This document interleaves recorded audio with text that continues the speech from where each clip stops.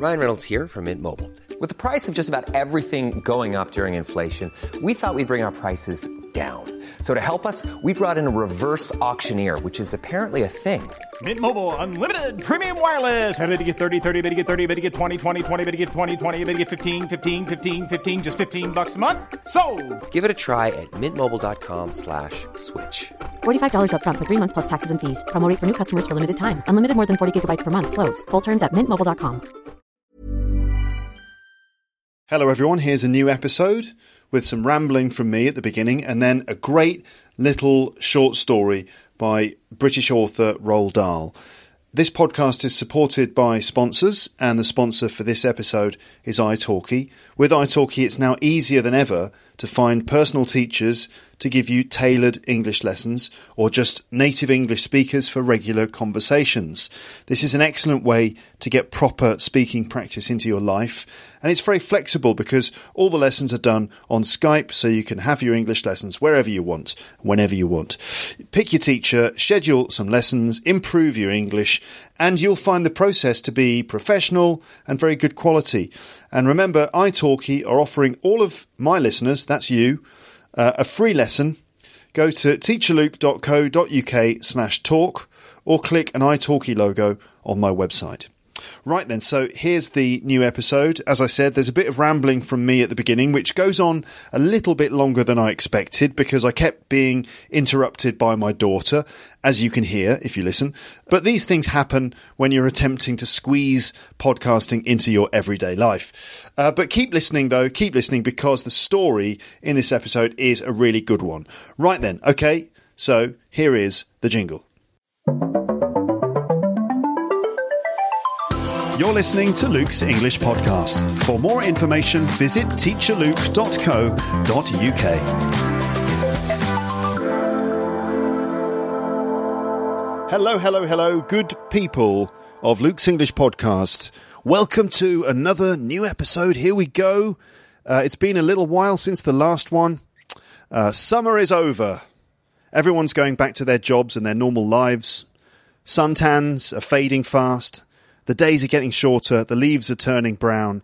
It's back to reality. I hope you had a good summer.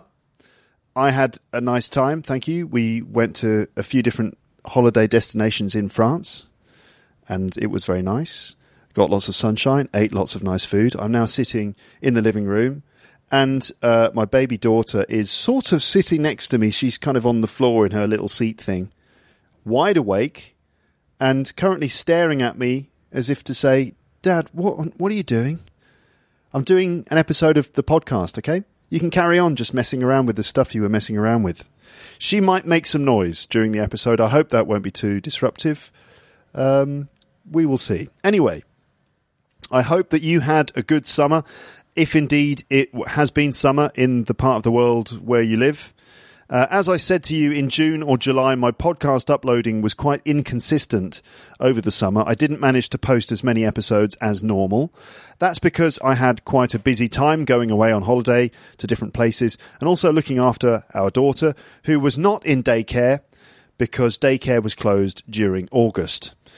So I didn't get to publish as many episodes as I normally would do. In fact, her daycare still hasn't started again, so I'm being a stay-at-home dad this week, looking after her during the daytime, and this means that it's a bit difficult to record and upload episodes of the podcast.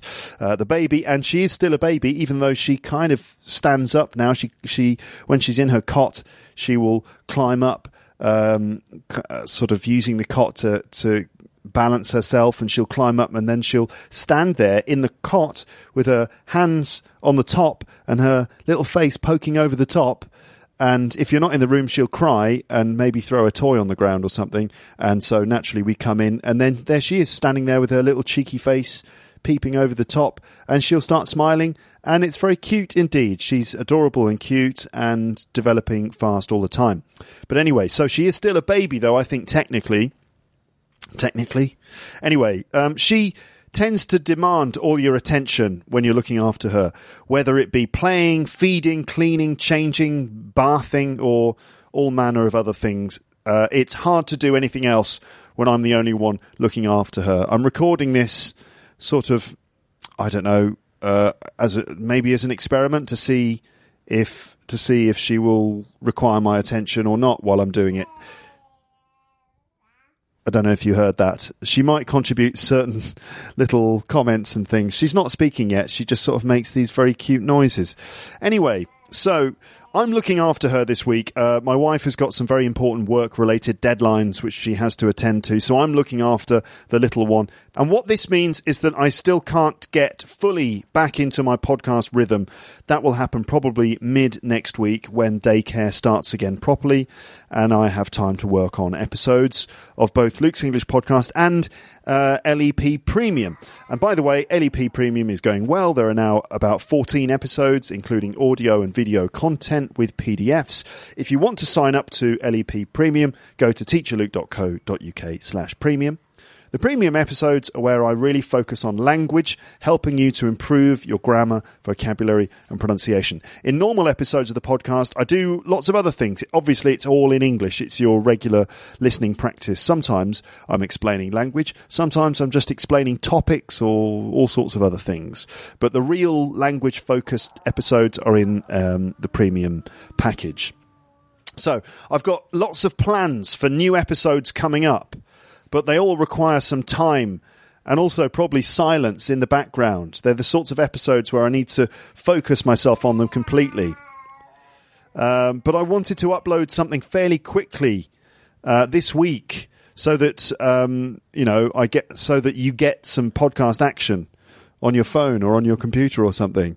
So I wanted to upload something fairly quickly and simply in this episode. So I've decided to read you a short story written by Roald Dahl, who is one of the UK's favourite authors. Do you know Roald Dahl?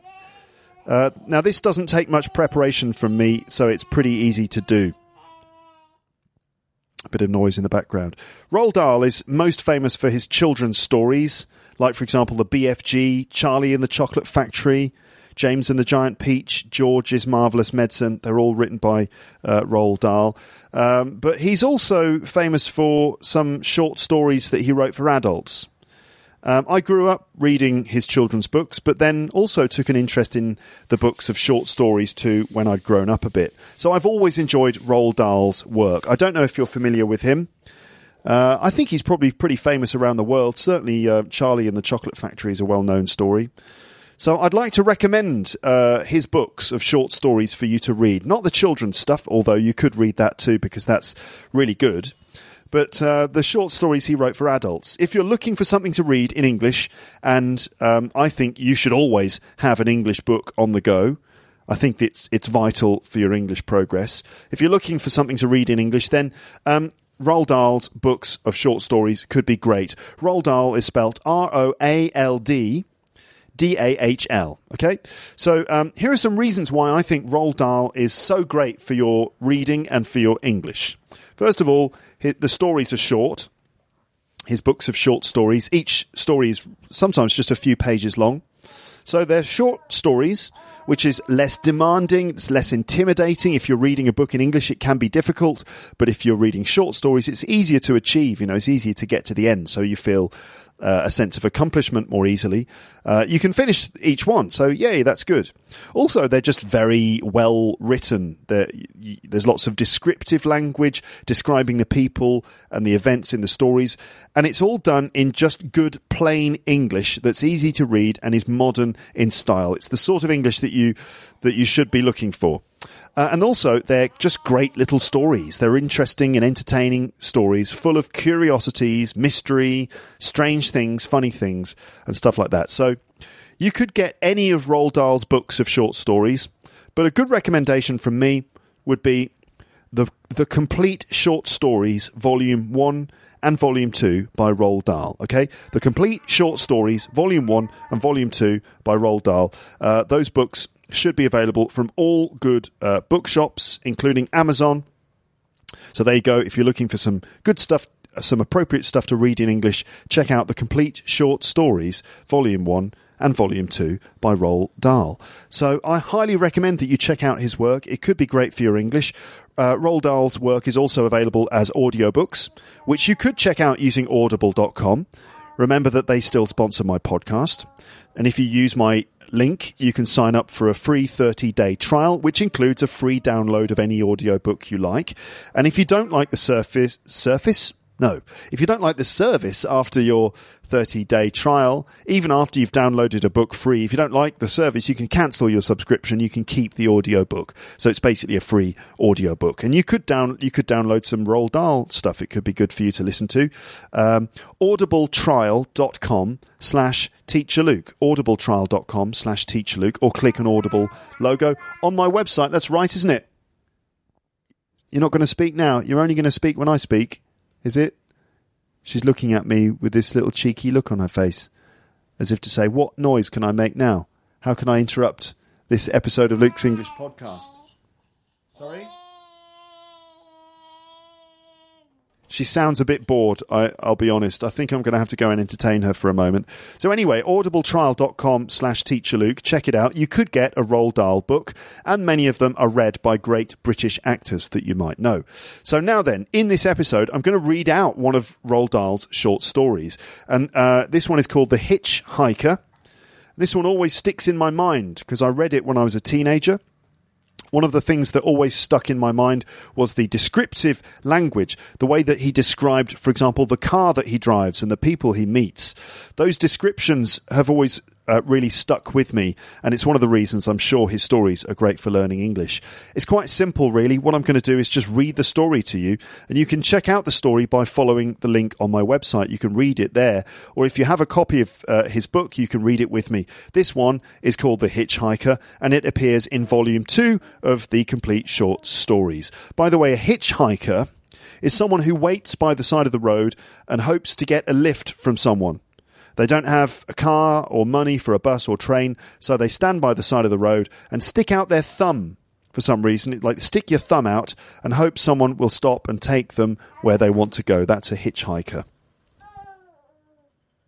So I've just paused the podcast because I had to keep my daughter entertained for a moment. Hello, darling. Do you want to speak to the Lepsters? Have you got anything to say? Hey, got anything to say to the people of the world?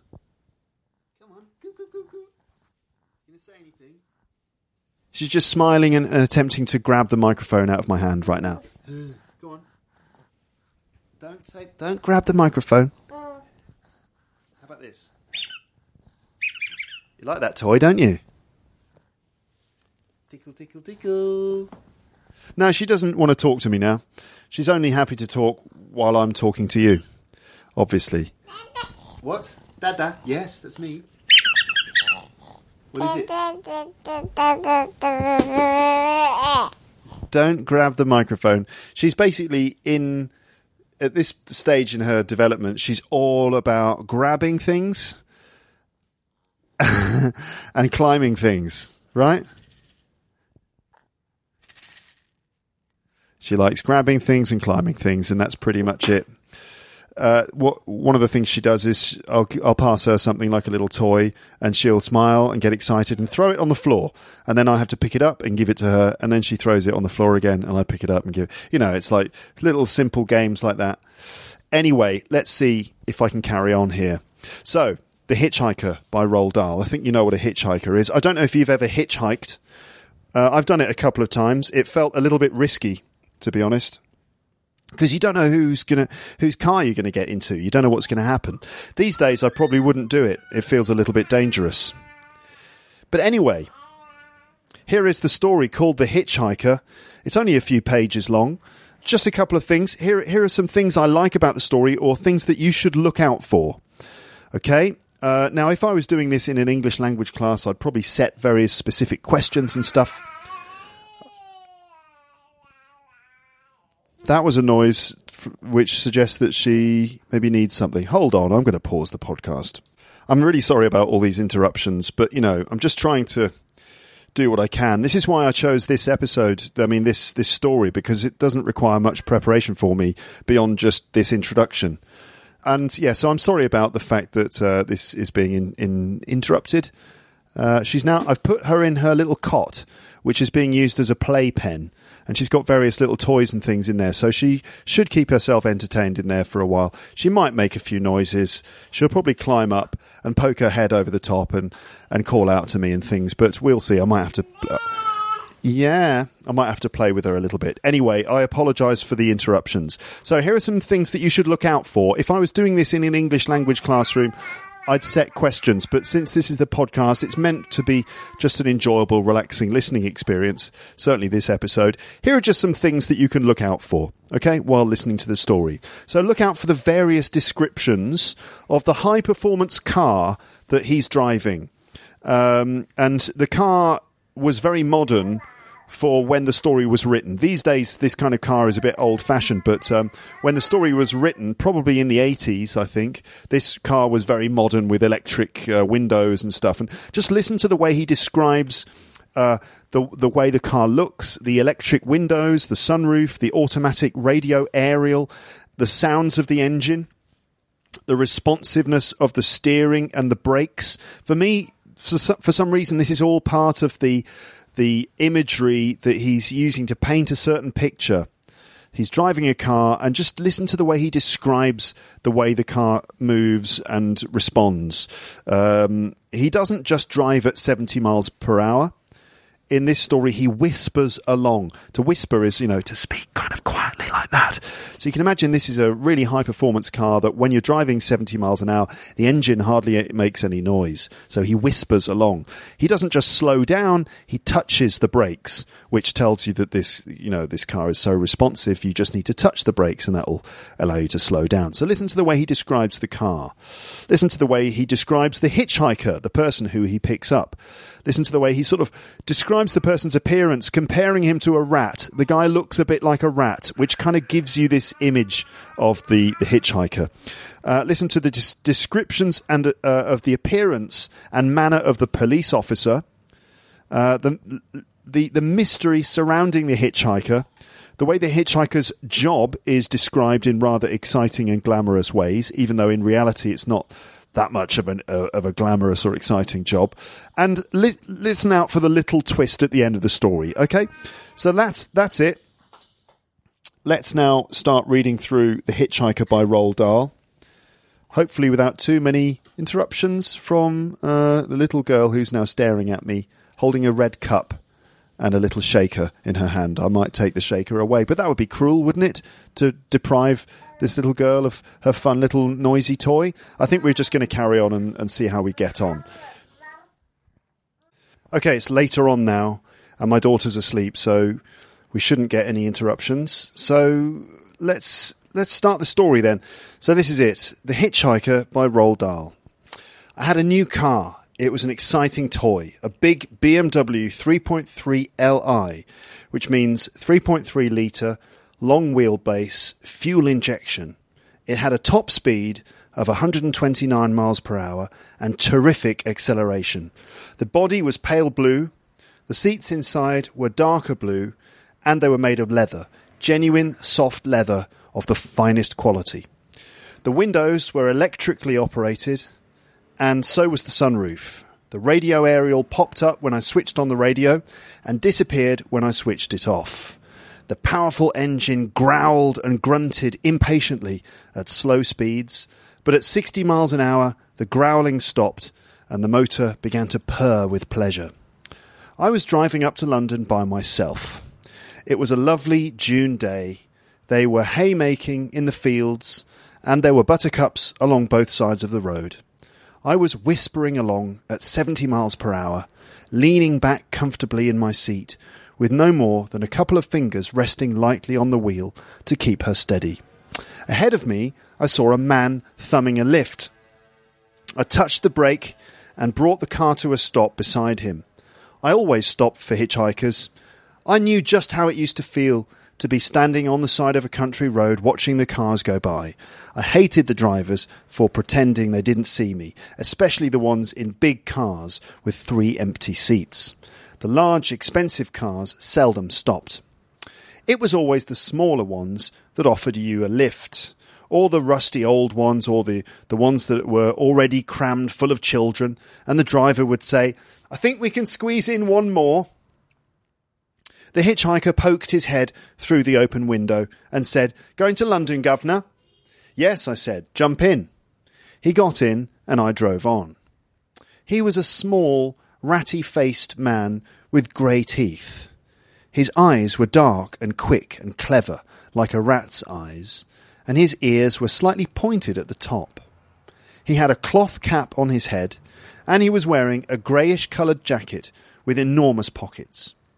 The grey jacket, together with the quick eyes and the pointed ears, made him look more than anything like some sort of huge human rat. "What part of London are you headed for?" I asked him. "I'm going right through London and out the other side," he said. "I'm going to Epsom for the races. It's Derby Day today." "So it is," I said. "I wish I were going with you. I love betting on horses." "I never bet on horses," he said. "I don't even watch them run. That's a stupid, silly business." "Then why do you go?" I asked. He didn't seem to like that question. His little ratty face went absolutely blank, and he sat there staring straight ahead at the road, saying nothing. "I expect you help to work the betting machines or something like that," I said. "That's even sillier," he answered. "There's no fun working them lousy machines and selling tickets to mugs. Any fool could do that." There was a long silence. I decided not to question him anymore. I remembered how irritated I used to get in my hitchhiking years when drivers kept asking me questions. "Where are you going? Why are you going there? What's your job? Are you married? Do you have a girlfriend? What's her name? How old are you?" And so forth and so forth. I used to hate it. "I'm sorry," I said. "It's none of my business what you do. The trouble is I'm a writer, and most writers are terribly nosy." "You write books?" he asked. "Yes," I said. "Writing books is okay," he said. "It's what I call a skilled trade.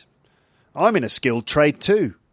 The folks I despise is them what spend all their lives doing crummy old routine jobs with no skill in them at all. You know what I mean?" "Yes," I said. "The secret of life," he said, "is to become very, very good at something that's very hard to do. Like you. Exactly, you and me both." "Well, what makes you think I'm any good at my job?" I asked. "There's an awful lot of bad writers around." "Well, you wouldn't be driving around in a car like this if you weren't no good at it," he answered. "It must have cost a tidy packet, this little job." "Well, it wasn't cheap." "What can she do flat out?" he asked. 129 miles an hour, I told him. "I bet she won't do it." I bet she will." "All car makers is liars," he said. "You can buy any car you like and it'll never do what the makers say it will do in the ads." "This one will," I said. "Well, go on, open her up then and prove it," he said. "Go on, governor, open her right up and let's see what she'll do." There's a traffic circle at Chalfont St Peter, and immediately beyond it there's a long, straight section of divided highway. We came out of the circle onto the highway, and I pressed my foot hard down on the accelerator. The big car leapt forward as though she'd been stung. In 10 seconds or so, we were doing 90. "Lovely," he cried. "Beautiful. Keep going." I had the accelerator jammed right down against the floor, and I held it there. 100, he shouted. 105, 110, 115. Go on, don't slack off. I was in the outside lane, and we flashed past several cars as though they were standing still. A green Mini, a big cream-coloured Citroën, a white Land Rover, a huge truck with a container in the back, an orange-coloured Volkswagen minibus. 120, my passenger shouted, jumping up and down. Go on, get her up to 129. At that moment, I heard the scream of a police siren. It was so loud that it seemed to be right inside the car, and then a cop on a motorcycle loomed up alongside us on the inside lane and went past us and raised a hand for us to stop. "Oh, my sainted aunt," I said, "that's torn it."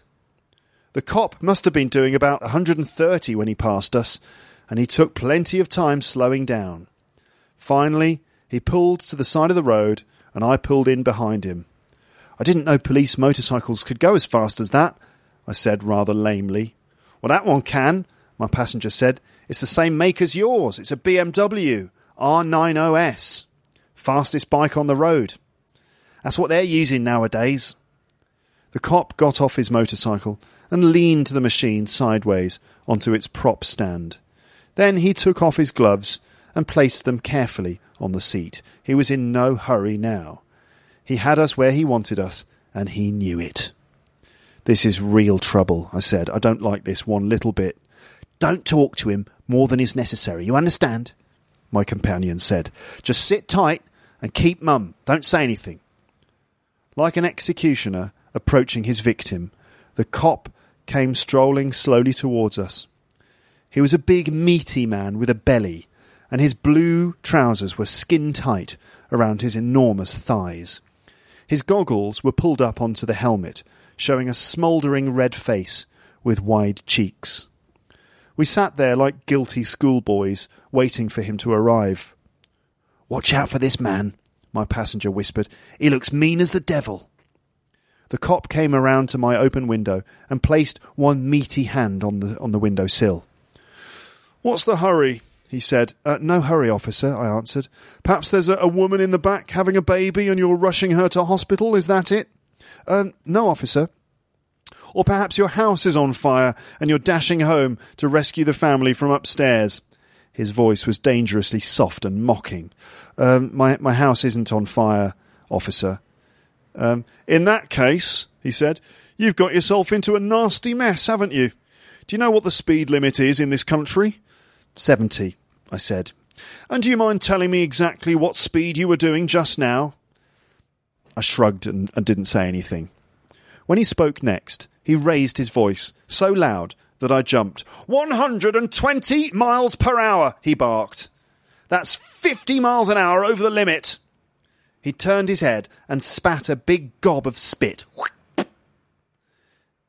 It landed on the wing of my car and started sliding down over my beautiful blue paint. Then he turned back again and stared hard at my passenger. "And who are you?" he asked sharply.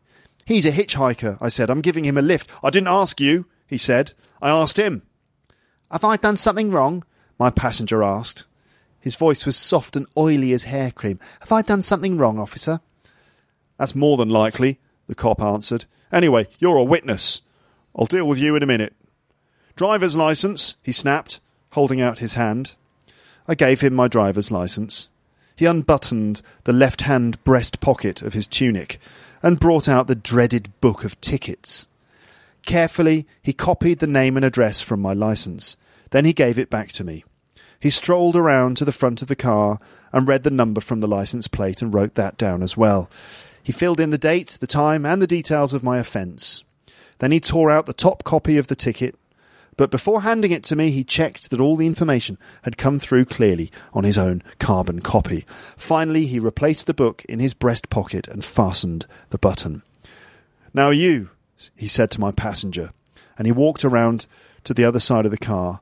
From the other breast pocket, he produced a small black notebook. "Name?" he snapped. "Michael Fish," my passenger said. "Address?" 14 Windsor Lane, Luton. "Show me something to prove this is your real name and address," the policeman said. My passenger fished in his pockets and came out with a driver's licence of his own. The policeman checked the name and address and handed it back to him. "What's your job?" he asked. "I'm an odd carrier." "A what?" "An odd carrier." "Spell it." HODCA. That'll do. Okay, and what's a hod carrier, may I ask?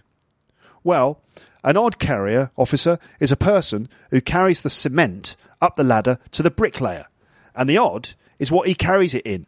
It's got a long handle, and on the top you've got bits of wood set at an angle." All right. "Who's your employer?" "Don't have one. I'm unemployed." The cop wrote all this down in the black notebook. Then he returned the book to its pocket and did up the button. "When I get back to the station, I'm going to do a little checking up on you," he said to my passenger. "Me? What have I done wrong?" the rat-faced man asked. "I don't like your face, that's all," the cop said. "And we might just have a picture of it somewhere in our files." He strolled round the car and returned to my window. "I suppose you know that you're in serious trouble," he said to me. "Yes, officer. You won't be driving this fancy car of yours again for a very long time, not after we've finished with you. You won't be driving any car again, come to that, for several years.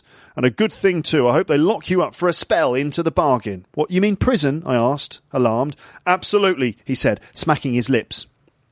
in the clink, behind bars, along with all the other criminals who break the law, and a hefty fine into the bargain. Nobody will be more pleased about that than me. I'll see you in court, both of you. You'll be getting a summons to appear." He turned away and walked over to his motorcycle. He flipped the prop stand back into position with his boot and swung his leg over the saddle. Then he kicked the starter and roared off up the road out of sight. "Phew," I gasped. "That's done it." "We was caught," my passenger said. "We was caught good and proper." "I was caught, you mean?" I said. "That's right," he said. "What you going to do now, governor?" "I'm going to go straight to London to talk to my solicitor," I said. I started the car and drove on. "You know, you mustn't believe what he said to you about going to prison," my passenger said. "They don't put nobody in the clink just for speeding." "Are you sure of that?" I asked. "I'm positive," he answered. "They can take your licence away, they can give you a whopping big fine, but that'll be the end of it." I felt tremendously relieved. "By the way," I said, why did you lie to him?" "Oh, me?" he said. "What makes you think I lied?" "Well, you told him that you were an unemployed hod carrier. But you told me that you were in a highly skilled trade." "So I am," he said, "but it don't pay to tell everything to a copper." "So what do you do?" I asked him. "Ah," he said slyly. "Now that'll be telling, wouldn't it?" "Is that something you're ashamed of?" I said. "Ashamed?" he cried. "Me? Ashamed of my job? Well, I'm about as proud of it as anyone could be in the entire world." "Well, then why don't you tell me what it is?" "You writers really is nosy Parkers, aren't you?" he said. "And you ain't going to be happy, I don't think, until you've found out exactly what the answer is." "I don't really care one way or the other," I told him, lying. He gave me a crafty little ratty look out of the sides of his eyes. "I think you do care," he said. "I can see it on your face that you think I'm in some kind of very particular trade and you're just aching to know what it is." I didn't like the way he read my thoughts. I kept quiet and stared at the road ahead. "You'd be right too," he said. "I am in a very particular trade. I'm in the queerest particular trade of them all." I waited for him to go on. "That's why I has to be extra careful who I'm talking to, you see. How am I to know, for instance, that you're not another copper in plain clothes?" "Do I look like a copper?" "No," he said, "you don't. And you ain't. Any fool could tell that." He took from his pocket a tin of tobacco and a packet of cigarette papers and started to roll a cigarette. I was watching him out of the corner of one eye, and the speed with which he performed this rather difficult operation was incredible.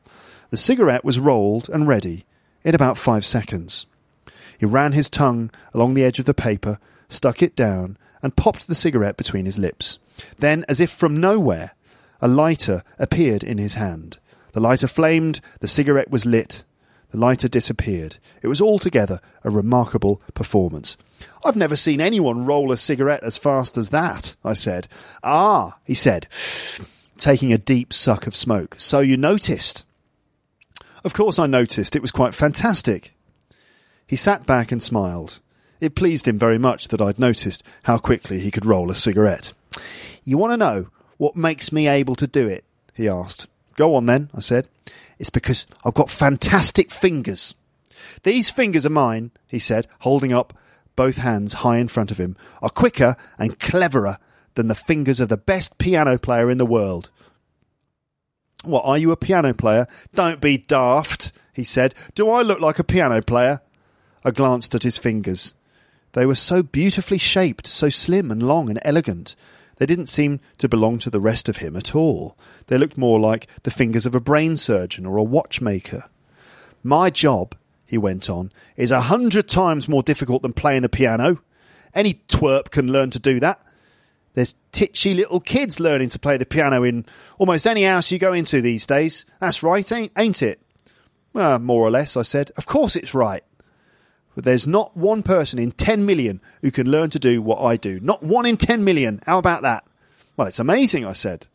"You're damn right it's amazing," he said. I think I know what you do," I said. "You do conjuring tricks, don't you? Like magic. You're a conjurer." Me? He snorted. A conjurer? Can you picture me going round crummy kids' parties, making rabbits come out the top of hats? Well, then, you're a card player. You get people into card games, and you deal yourself marvellous hands. You're like a card shark. Me? A rotten card sharper? He cried. That's a miserable racket, if ever there was one. All right, I give up, I said. I was taking the car along slowly now, at no more than 40 miles an hour, to make quite sure I wasn't stopped again. We'd come onto the main London-Oxford road, and we were running down the hill towards Denham. Suddenly, my passenger was holding up a black leather belt in his hand. Ever seen this before? He asked. The belt had a brass buckle of unusual design. Hey, I said, that's mine, isn't it? It is mine. Where did you get it? He grinned and waved the belt gently from side to side. Where do you think I got it? He said. Off the top of your trousers, of course. I reached down and felt for my belt. It was gone. You mean you took it off me while we've been driving along? I asked, flabbergasted. He nodded, watching me all the time with those little black ratty eyes. But that's impossible, I said. You'd have had to undo the buckle and slide the whole thing out through the loops all the way round. I would have seen you doing it. And even if I hadn't seen you, I would have felt it. Ah, but you didn't, did you? He said, triumphant. He dropped the belt onto his lap, and now, all at once, there was a brown shoelace dangling from his fingers. And what about this then? He exclaimed, waving the shoelace. Well, what about it? I said. Anyone around here missing a shoelace? He asked, grinning. I glanced down at my shoes. The lace of one of them was missing. Good grief, I said. How did you do that? I never saw you bending down. You never saw nothing, he said proudly. You never even saw me move an inch. You know why? Yes, I said, because you've got fantastic fingers. Exactly right, he said. You catch on pretty quick, don't you? He sat back and sucked away at his homemade cigarette, blowing the smoke out in a thin stream against the windshield. He knew he'd impressed me greatly with those two tricks, and this made him feel very happy. Don't want to be late, he said. Well, what time is it? There's a clock in front of you, I told him. I don't trust car clocks, he said. What does your watch say? I hitched up my sleeve to look at the watch on my wrist. It wasn't there. I looked at the man, and he looked back at me, grinning. So you've taken that too, I said. He held out his hand, and there was my watch lying in his palm. Nice bit of stuff, this, he said. Superior quality. 18-carat gold. Easy to sell, too. There's never any trouble getting rid of quality goods. Well, I'd like it back if you don't mind, I said rather huffily. He placed the watch carefully on the leather tray in front of him. I wouldn't nick anything from you, governor, he said. You're my pal. You're giving me a lift. Well, I'm glad to hear it, I said. All I'm doing is answering your question, he went on. You asked me what I did for a living, and I'm showing you. What else have you got of mine? I said to him. He smiled again, and now he started to take from the pocket of his jacket one thing after another that belonged to me. My driver's licence, a key ring with 4 keys on it, some pound notes, a few coins, a letter from my publishers, my diary, a stubby old pencil, a cigarette lighter, and last of all, a beautiful old sapphire ring with pearls around it belonging to my wife. I was taking the ring up to a jeweller in London because one of the pearls was missing. Now there's another lovely piece of goods, he said, turning the ring over in his fingers. That's 18th century, if I'm not mistaken, from the reign of King George III. You're right, I said, impressed. You're absolutely right. He put the ring on the leather tray with the other items. So you're a pickpocket, I said. Oh, I don't like that word, he answered. It's a coarse, vulgar word. Pickpockets is coarse and vulgar people who only do easy little amateur jobs. They lift money from blind old ladies. Well, what do you call yourself then? Me? I'm a fingersmith. I'm a professional fingersmith. He spoke the words solemnly and proudly, as though he were telling me that he was the president of the Royal College of Surgeons or the Archbishop of Canterbury. I've never heard that word before, I said. Did you invent it? "Of course I didn't invent it," he replied. "It's the name given to them who's risen to the very top of the profession. You've heard of goldsmiths and a silversmith, for instance. They're experts with gold and silver. Well, I'm an expert with my fingers, so I'm a fingersmith." "Must be an interesting job," I said. "It's a marvellous job," he answered. "It's lovely." "And that's why you go to the races?" I said. "Race meetings is easy meat," he said. "You just stand around after the race, watching for the lucky ones to queue up and draw their money. And when you see someone collecting a big bundle of notes, you simply follows after him and helps yourself. But don't get me wrong, Governor, I never takes nothing from a loser, nor from poor people neither. I only go after them as can afford it, the winners and the rich." "Well, that's certainly very thoughtful of you," I said. "How often do you get caught?" "Caught?" he cried, disgusted. "Me get caught? It's only pickpockets that get caught. Fingersmiths never. Listen, I could take the false teeth out of your mouth if I wanted to, and you wouldn't even catch me." "Well, I don't have false teeth," I said. "I know you don't," he answered. "Otherwise, I'd have had them out long ago." I believed him. Those long, slim fingers of his seemed to be able to do anything. We drove on for a while without talking. "That policeman's going to check up on you pretty thoroughly," I said. "Doesn't that worry you a little bit?" "Nobody's checking up on me," he said.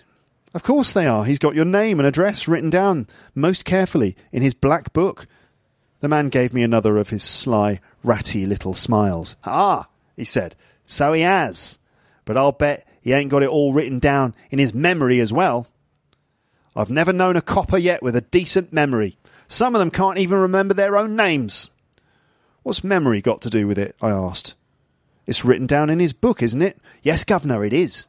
But the trouble is, he's lost the book. He's lost both books. The one with my name in it and the one with yours." In the long, delicate fingers of his right hand, the man was holding up in triumph the 2 books he'd taken from the policeman's pockets. "Easiest job I've ever done," he announced proudly. I nearly swerved the car into a milk truck. I was so excited. "That copper's got nothing on either of us now," he said. "You're a genius," I cried. "He's got no names, no addresses, no car number, no nothing," he said. "You're brilliant. I think you better pull off this main road as soon as possible," he said. "Then we better build a little bonfire and burn these books." "You're a fantastic fellow," I exclaimed. "Thank you, Governor," he said. "It's always nice to be appreciated." So there you go. That was The Hitchhiker by Roald Dahl. And it's true, isn't it? It is always nice to be appreciated. Don't forget that you can go onto the website for the page for this episode, and there's a link which you can click, and it'll take you to a PDF of that story. And let me just sort of suggest again that you get yourself a copy of the Complete Short Stories, Volume 1 and 2 by Roald Dahl, because the whole book, both of those books, are just full of little nice stories like that, and it would be really good practice to read regularly in English, that kind of thing. Don't you agree? Yes, I think so. On the subject of it always being nice to be appreciated, I would just like to say to anyone who's written me a message recently, just to say thanks for doing the podcast, thank you very much for your message. Anyone who has got in touch, and if I haven't replied to you, then I'm sorry. I try and reply to as many messages as I can. Sometimes they slip through. So if I haven't replied, then I'm very sorry, but I do appreciate you getting in touch with me and your comments. If you've written comments on the website lately, nice one. And if you have sent donations to help support the podcast, then thank you very, very much indeed. It is very nice to be appreciated. Okay? I hope you enjoyed that story. I'll speak to you again on the podcast soon. There'll be more content coming your way. I've been planning stuff. I've been doing a lot of writing. When I can't record, because of all the reasons I gave earlier, I do write. I find time to write things down, write my ideas down, develop my ideas and things. So I've got some stuff coming soon, which hopefully you will enjoy. And of course, episodes of Luke's English Podcast Premium too. All right. Thanks for listening. And I'll speak to you again on the podcast soon. But for now, goodbye. Bye. Bye. Bye. Bye. Thanks for listening to Luke's English Podcast. For more information, visit teacherluke.co.uk.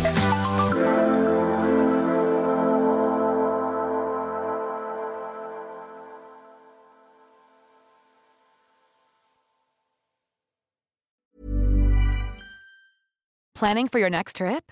Elevate your travel style with Quince. Quince has all the jet-setting essentials you'll want for your next getaway, like European linen, premium luggage options, buttery soft Italian leather bags, and so much more. And is all priced at 50 to 80% less than similar brands. Plus, Quince only works with factories that use safe and ethical manufacturing practices. Pack your bags with high-quality essentials you'll be wearing for vacations to come with Quince. Go to quince.com/pack for free shipping and 365-day returns. If you enjoyed this episode of Luke's English Podcast, consider signing up for Luke's English Podcast Premium. You'll get regular premium episodes with stories, vocabulary, grammar and pronunciation teaching from me and the usual moments of humour and fun. Plus, with your subscription, you will be directly supporting my work and making this whole podcast project possible. For more information about Luke's English Podcast Premium, go to teacherluke.co.uk/premium info.